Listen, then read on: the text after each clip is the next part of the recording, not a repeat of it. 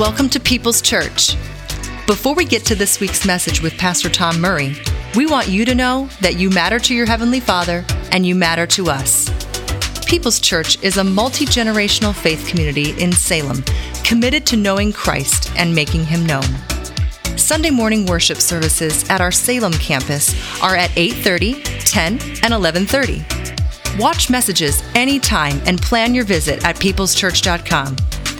We pray this practical biblical teaching is encouraging, challenging, and possibly even life-changing. Amen. Wow. So, Father God, we lift up our pastor right now. Thank you for a safe arrival in Burkina Faso. And now, God, you've got a great work for him to do there with Fire Bible and with the development of a new language there. Thank you for this incredible opportunity you're providing for him. We ask you for safety, protection. You bring him back here safely, all fired up, God, to bring us more great messages and more leadership. Bless him indeed. Bless the work of Fire Bible, God. Continue to use it around the world to spread the power of the life-changing power of the Word of God. We give it to you. We thank you in Jesus' name. And everyone said, amen, amen. Hey, if you went to camp this last week, stand. Nice. Wow. Yeah. How was it, by the way? Was it good? Those of you out the rest that didn't go, how many of you saw the video and say, I would love to have been there? How many of you say, I didn't want to go there? Yeah, I don't want to jump off those things and go flying around and throw that. What's that pixie dust stuff? Whatever that was. Anyhow, congratulations. A great week of camp, life-changing experiences. And we thank you for all of your input. Again, like Pastor Scott has said, I'd like to make one big announcement here, one primary little comment here this morning. Very, very key to our fine arts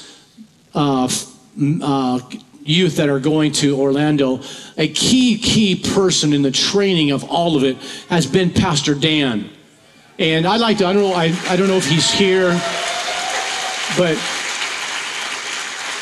come on, let's give it up for Pastor Dan. Come on. Yeah, thanks, Dan. Yeah.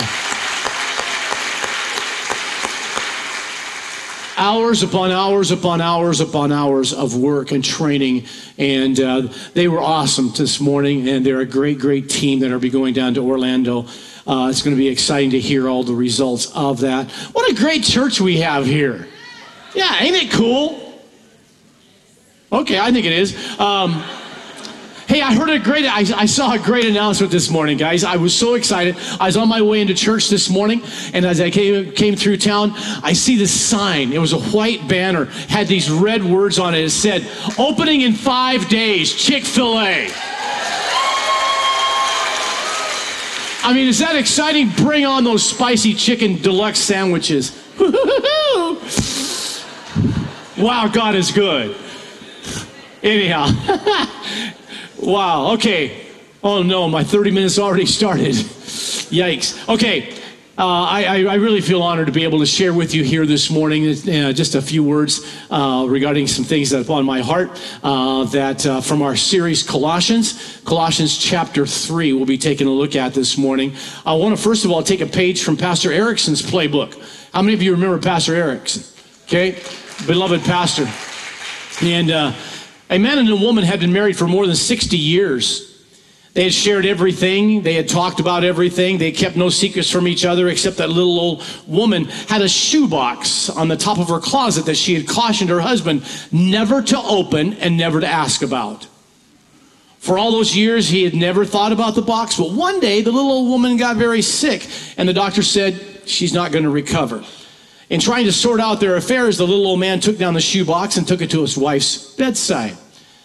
She agreed it was time that they should look into the box and he could know what was there. When he opened it, he found 2 crocheted dolls and a stack of money totaling $95,000. He asked her about the contents, and she said, well, when we were first married, my grandmother told me the secret of a happy marriage was to never argue. She told me that if I ever got angry with you, that I would just be quiet and crochet a doll. The little old man was so moved he had to fight back tears to think about only two precious dolls were in the box. That means she'd only been angry with me for 2 times in all these years of living and loving. He was almost burst with happiness. Honey, he said, that explains the dolls, but what about all this money? Where did it come from? And she said very sweetly, oh, that's the money I made from selling the dolls. Yeah, well, we'll just leave it at that, okay? Again, in keeping with our summer series on the book of Colossians, we'll be taking a look at Colossians 3. Jeremy Standback spoke several weeks ago from chapter 3, verses 1 through 4. A tough assignment to speak a sermon based upon 4 verses, but he did a fabulous job. He says, let our life reflect our theology, was his first point. Then we must continue to follow after him, pursue him, be rooted in him. And then thirdly, he said, overall, let's set our minds on things above. Let's see life through his perspective. Pretty good thoughts. So let's today look at verses 5 through 17 together. As we look at this in those verses 5 through 17, I see 2 key thoughts in this passage. The first one just hitchhikes on the thoughts of verses 1 through 4, talking about our new life in Christ and what are the distinctives, that old life and that new life. Then secondly, I want to close this morning with just 3 key ways to continue walking in that new life. And we see that passage here. Remember, our theme for the book of Colossians has been, we do not need anything in addition to Christ. We just need more of Christ. Thank you for that rousing response. We do not need more than Christ, and nothing in addition. We just need more of Jesus. I think in our homes and our families, Jesus help me. I think in our families, in our homes, in our businesses, in our schools, in our government, we just need more of Jesus, period, okay? And so I want to take a look at that distinctives of that old life in Christ, and we'll move toward that here this morning. Colossians chapter 3 again, verse 5. Put to death, therefore, whatever belongs to your earthly nature. Sexual immorality, impurity, lust, evil desires, and greed, which is idolatry. Because of these, the wrath of God is coming. You used to walk. Somebody say used to walk. Used to walk in these ways in the life you once lived. But now you must rid yourself of all such things as these: anger, rage, malice, slander, filthy language from your lips. Do not lie to each other, since you have taken off your old self with its practices and have put on a new self. Pause right there.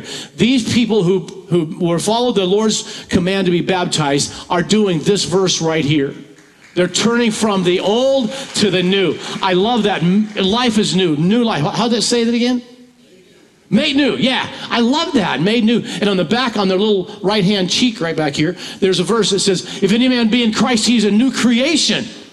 All things have become new. All right? And I love that thought, and that's what we're looking at here. You put off the old self with its practices and have put on the new self, which is being renewed in the knowledge of the image of its creator. Here there is no Greek or Jew, circumcised or uncircumcised, barbarian, Scythian, slave or free, but Christ is all and is in all. The King James Version uses the word mortify. If you look that word up in the dictionary, the word mortify or put to death in the Greek language means to aggressively pursue the destruction of or the defeat of. The key word here is the word aggressive. I have a son-in-law that comes to my mind when I think of the word aggressive. And by the way, it's not Brent, okay? To some of you. It's not Brent, it's my other son-in-law. And it comes quickly to mind, my son-in-law's reaction whenever there is a bee around, because he's allergic to bee stings. And so if he'd ever get stung by a bee, it would be very harmful to him, if not fatal for him. And so he has a way of, whenever he hears a bee or even thinks a bee is close, he has a way that would describe this aggressive. Okay, I'm not going to mimic it, but I've heard it used sometimes, have you ever heard the word conniption fit? Okay, I mean, he gets very, very active, and that's why he aggressively either pursues a defeat of that bee or pursues aggressively getting out of dodge. Okay, literally the fight or flight, and he does that very well. But that's what this verse means. To aggressively not just sit back and say, well, I don't know if I should get rid of this problem or not. It means to aggressively, it's just like, it's the reaction that Joseph had to Potiphar's wife. Remember? She was trying to seduce this young man but he didn't hang around. He got out of there. He aggressively abandoned this particular approach that Potiphar's wife had. He got out of there. That should be our approach whenever it comes to these issues that we're dealing with, that we see here written in the scripture in verse 5, those wicked desires of the flesh. Now, before you say, well, that's not me, I don't have anything to worry about. Yes, you do. Because those are what I would call, or what we see here, your earthly nature. Okay? It is that base or that carnal nature of man. It's my earthly nature that is down deep inside of every one of us. It's there. It is summed up here in the scripture as idolatry, or me first. I don't know about you guys, but there seems to be a little bit of a plague in America, maybe the world together, with a thing called, or a philosophy out there called humanism. You ever heard of that? What is humanism? Me first. I exalt me. It's all about me. We see that permeating our culture, our society today. Now, what happens when that old nature is not allowed to have its own way, to all about me? What happens to that nature that's down deep inside if it has not come to grips with who Jesus Christ is and the power of Jesus Christ and the power of the cross to change that life? If it hasn't done that, it brings expression. What's that expression? Glad you asked. Verse 8. Okay, look at with me, verse 8. What happens when that old nature, again, is not allowed to have its way? Anger, rage, malice, slander, filthy language, lies. So I've got two lists, one list in verse 5, another list over here in verse 8, okay? Verse 8 is the outcropping, or what happens as a result of the list 1, allowed expression. So what happens when someone's carnal nature for sexual immorality is not fulfilled? Anger and rage. What happens when someone's carnal nature of greed is not fulfilled? It manifests in slander or malice. What about evil desires? If they're not allowed to be manifested, it comes out in filthy language or lies, or you can really put together any combination of your own that you would like to here, because I think it's very applicable. The response to both of these lists is to mortify, to put to death, to destroy, to rid yourselves. As I define this last list of wrongs, I call it more secondary. And the reason I say that is, again, they are the result of the first list. How often, and talk with me a little bit about this, how often do we look at the second list and deal with that second list without dealing with the first one? For instance, we use the terminology, you need to clean up your language. That filthy language. Or you need to curb that greed. Or you need to stop all that gossip. Or here's one maybe you've heard. You need to control your anger. Okay? We look at that, and that's a secondary, because there's something else in that first list that's causing that second list to be manifested. Okay? But we deal with that second list without dealing with the first one. Okay? Those things that are flowing out of that inner earthly nature, they just simply need Jesus, first of all. Can you say amen? That we just need Jesus. Are those issues current today? I really think so. Movies and TV shows are including more and more filthy language is out there. Anger and rage. Anyone here ever heard of road rage? Yeah. Okay. How about why all the hatred and the violence that's in the world today? It says that the primary warning sign and the primary characteristic of mass shooters, be it Columbine, Sandy Hook, or Parkland, Uvalde, the primary characteristic of those shooters was rage and anger, causing them to fly off the handle quickly. And we see that in all that. We see that today, don't we? Okay, a lot of the rage. Or how about that? Is there any greed in the world today? Can we say just a little bit? Yeah, I heard an interesting phrase recently. It said, we all live with a constant desire to have the package delivered to our door tomorrow. My wife and I went on a trip this week, and we just drove into our house on Saturday, and as we were driving, we could see the front door, and my wife says, yay, Amazon's arrived. I wanted to rebuke her, but I couldn't. She was my wife, and I just couldn't do that. But yeah, I thought, aha, see, greed. I want it now, or I want it at least tomorrow, is be there, okay? But we see that. Amazon in 2019 doubled their competition with the usage of its app for purchases. Why? I want it now. Agreed. How about some practice along this line? How many of you, no, don't raise your hand. Has anyone in here ever gotten mad at a crazy driver? Do you talk to those other drivers? Excuse me. Wives, do your husbands talk to, no, never mind. Why do we talk to them? Why do we get in? Because they're infringing upon my territory. They're infringing upon my safety. And so therefore that base nature that is being infringed upon comes out in anger, rage, or malice. See, we do it. We're all there. Anyone have a toddler who has thrown a temper tantrum? Hello. Why are they throwing a temper tantrum? Because they're not getting their own way. Did anyone ever sulk or complain or throw a fit because you didn't get the right Christmas present, or you didn't get the birthday birthday gift that you wanted? How about coworkers who lash out at one another, or maybe they get jealous because someone else received the promotion and they didn't?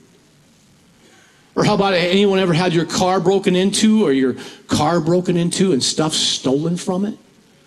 I got back from a fishing trip one time, and I was walking up to my truck, or my Jeep, and I looked outside my Jeep, and there's all this shattered glass. I looked up to realize that somebody had broken in the back of my car, back of my Jeep, and stolen my backpack, and my backpack was my computer. Just greed. I've got to have this, to the point of course, destruction. Have you ever been at a sporting event when some parent or fan loses it on an umpire or a coach? You shouldn't answer that. I think we've all, my point here is this: we face it, it's all there, isn't it? Okay? This list number 2 is very prevalent out there. A key verse in this process of mortifying, putting to death now is verse 10. And it says, and having put on the new self, which is being renewed in the knowledge of the image, somebody say image here with me, image of its creator. The greater our knowledge of God, the more we will be aware of what he wants us to be. You see, the closer we get to God, the more we realize, wait a minute, here's his plan for my life. Here are areas of my life that I need to improve upon. Here's areas of my life that I need to change. We only can do that when we get closer to him. That's what this verse is all about. The greater our knowledge of God, the better equipped we are to put on this new self. I hope you remember an illustration Pastor Tom used a couple months last month. He used an illustration about a car, and Peter Trent bought this Canadian-built, ultra-rare 1933 McLaughlin Buick Series 80 Victoria Coupe. Can hardly say that in one breath.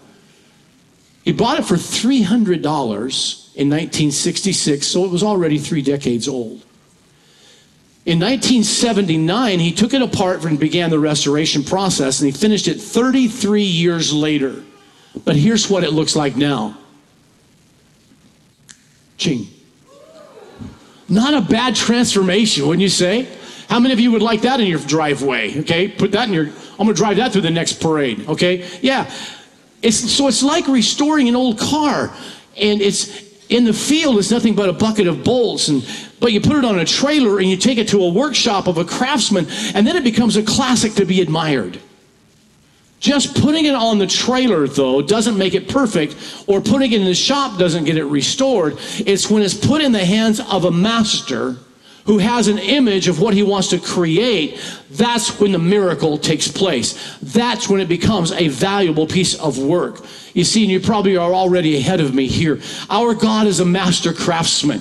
And all of us are projects of his daily and maybe even hourly work on us to perfect us, or according to an image that he has for us. You see, we are not only created in his image, but we are continually being transformed. Genesis 1:27 says, God created man in his own image. In the image of God, he created him. Male and female, he created them. Then we see in Romans 8:28, for those who God foreknew, he also predestined to be conformed to the likeness of his Son.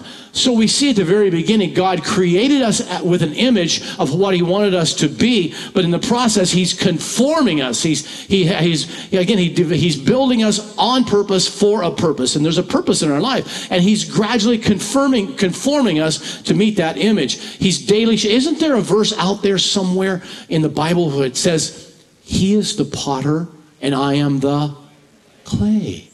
What does that mean?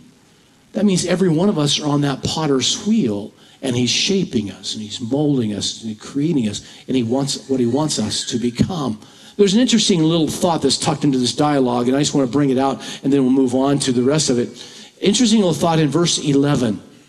It says, here there is no Greek or Jew, circumcised or uncircumcised, barbarian, Scythian, slave or free, but Christ is all and in all. You see, as we are putting to death, notice here, where's here? Here's in that process, that transformation, that metamorphosis that's taking place in us. It's here that we see that the old is beginning to put on the new. And the more we begin to know Christ, the more we begin to realize, wait a minute, remember that old song, red and yellow, black and white? They are precious in His sight. You see, the more mature we become in Christ, we do not see, listen to me, color, race, gender, status. Yeah. The more mature in Christ, what do we see? The more mature we become in Christ, the more we see others as just members of the body of Christ. There's no distinction there. And I see that tucked into this little passage, that in the process of our growing, our putting off the old and putting on the new, all of a sudden we don't see color, we don't see creed, we don't see social status. All we see, hey, that's a brother in Christ. You see, in this process, our identity moves from self and me first to Christ first. We fix our eyes on Jesus, the author, the finisher of our faith. He becomes my focus. Let me dig deeper into this, and we see that not only we see this process, we see this transformation, but we have to understand here, friends, that this transformation is a process. It's not a one and done. I know there's this fancy theological word out there called sanctification, but sanctification is not only instantaneous, it happens upon salvation, but it's also progressive. It happens through the process of our life. We gradually become more and more like Christ. It's not a one and done. Being a Christian is a continuing education program. Every day, it's like, again, this metamorphosis. Philippians 1:6, being confident of this, that he who began a good work in you will carry it on. He started it, now he's going to carry it on to completion until the day of Christ Jesus. Just like that cocoon is becoming a beautiful monarch butterfly, we too are gradually becoming a beautiful vessel for God's glory. As you know, most of you know here, I moved here from Washington, living my whole life almost in Washington and pastored there for over 40 years. I led a church in Centralia by the name of Destiny Christian Center for 26 years and Cedar-Woolley Inspire Church for 6 years. Each time I moved, and maybe you've experienced this too in your experiences of moving from one city to another, it's an interesting process, isn't it, of learning new zip codes. Learning new phone numbers, learning new addresses. You gradually learn all of these things. And how many of you still have a hard time when you move from 2021 to 2022, remembering this is 2022 and writing it on your check or writing it wherever? That's the process I'm talking about here. I had a friend in Centralia. There's a good friend of mine. His name was Al Bonagofsky. And Al and I did a lot of lunches and breakfasts and did a lot of stuff together. But I also have a friend here. His name is Al Versalenko. Now go ahead, ask me, how many times did I get that confused? I know I do have a little bit of grace because I'm getting old, and plus, again, that is kind of their names are all alike. But many times when it came to asking, remembering, hey, what was Al? What's his last name? I go, his last name is Versalenko. Okay, anybody relate to those kind of things? Yeah. Also, it's been a challenge. Sometimes I found in my prayers, oh God, I thank you today for Inspire Church. People's Church. Transformation, changing our thinking process, and that's a whole nother sermon. Or just last week, we had a ministry in Centralia called Clothes and Loaves, and that ministry there was a clothing distribution and food distribution. Just the other day, we have a food distribution program here at the church that's called Food Share, right, Henry? Yep. Okay. And so just the other day, I was saying, oh yeah, we have a food distribution plan in our church too, and it's called Clothes and Loaves. Wait a minute, no, it's Food Share. Transformation. I'm just talking transformation in every one of us. This putting off the old and putting on the new is a process. Now, quickly review and we'll close. Okay? Are you with me? Everybody still out there? Good. Verse 5 was list number 1. That's our that we are to put to death. It's the primary causes. The secondary causes are in verse 8, and that happens when we don't get our own way. It's those feelings and emotions that surface when we allow the carnal to dominate. Now, if we put this together, what's the image? What's the image that Christ is working on in us? That the potter, the potter's wheel. What is that image? Man, I'm glad you asked that. Verse 12. Okay, provides us that product. That perfectly stored, beautiful car should look like this. Look at this. Look at these words: compassion, kindness, humility, gentleness, patience, forbearance, forgiveness, love. That's my list number 3. So instead of anger, okay, the base nature manifesting in anger, wait a minute, I'm going to put to death that anger. I'm not going to live there. I'm going to put on compassion. Instead of malice, I'm going to put on kindness. Instead of slander, I'm going to put on forbearance or patience. Instead of filthy language, I'm going to put on love. It comes all back to that we are in the hands of a craftsman who is working on us, and he's perfecting us. And here is the final product of what he's trying to work in every one of us. The key is that he has an image that we have to work in cooperation with in order to accomplish that final picture, that final product. Let's look real quick with me at a Bible example here. Anyone recall the story of King Saul and King David? Okay, think about it with me. What was Saul's response to David as David was rising in popularity? Remember, the people around would say what they would say, Saul has killed his thousands, but David has killed his 10,000s. That didn't sit well with Saul, did it? Because that Saul's base nature of greed was produced by his evil desire, was manifested in anger and rage and malice as he attempted to kill David several times. What was David's response to the attacks? Listen, look at that. I mean, I think just maybe if I had been David, I think I would have followed through and killed Saul. Anybody with me there? Well, maybe not anybody. Okay. I'm just being honest. I would have liked to have killed Saul, put an end to this running. Even his friends encouraged David to kill Saul. Okay? But instead, what did David do? Instead of allowing the base nature to manifest in revenge, what David did again was what? Forbearance, forgiveness, patience, love. Even after King David even when he became king, he showed incredible kindness to King Saul, his son Mephibosheth. He continued to put on, clothe yourselves, and once again. And so how do we do this? Finally, in closing here this morning, how do we mortify, put to death, or rid ourselves of these things? How do we move from list 1? How do we avoid list 2 and instead put on list 3? Verses 15, 16, and 17 really lists it out. So give me a second here to talk about it, okay? 15, 16, and 17. Look at it. It says, let the peace of Christ rule in your hearts, since as members of one body you were called to peace. And be thankful. Let the word of Christ dwell in you richly as you teach and admonish one another with all wisdom, and as you sing psalms and hymns and spiritual songs with gratitude in your hearts to God. And whatever you do, whether in word or deed, do all in the name of the Lord Jesus, giving thanks to God the Father through him. I think we see very clearly here, the ball is in our court to work in cooperation with God, with the reality of Jesus Christ, the power of the Holy Spirit, to work in us to give priority to those issues. Look at him. He says, number 1, let peace rule. Man, I love that. I wish I had time to elaborate on each one of these 3 points as we close. Let the peace of Christ rule in your hearts, since as members of one body you were called to peace. The word here for rule in the Greek means to umpire or to officiate. So in other words, it's saying, let the peace of God serve as a referee in your life, so that when you are tempted to buy, sell, when you're tempted to say or react or respond, when you're tempted to do that, if the Holy Spirit, that peace down there says, you shouldn't act like that, then you better stop. Okay?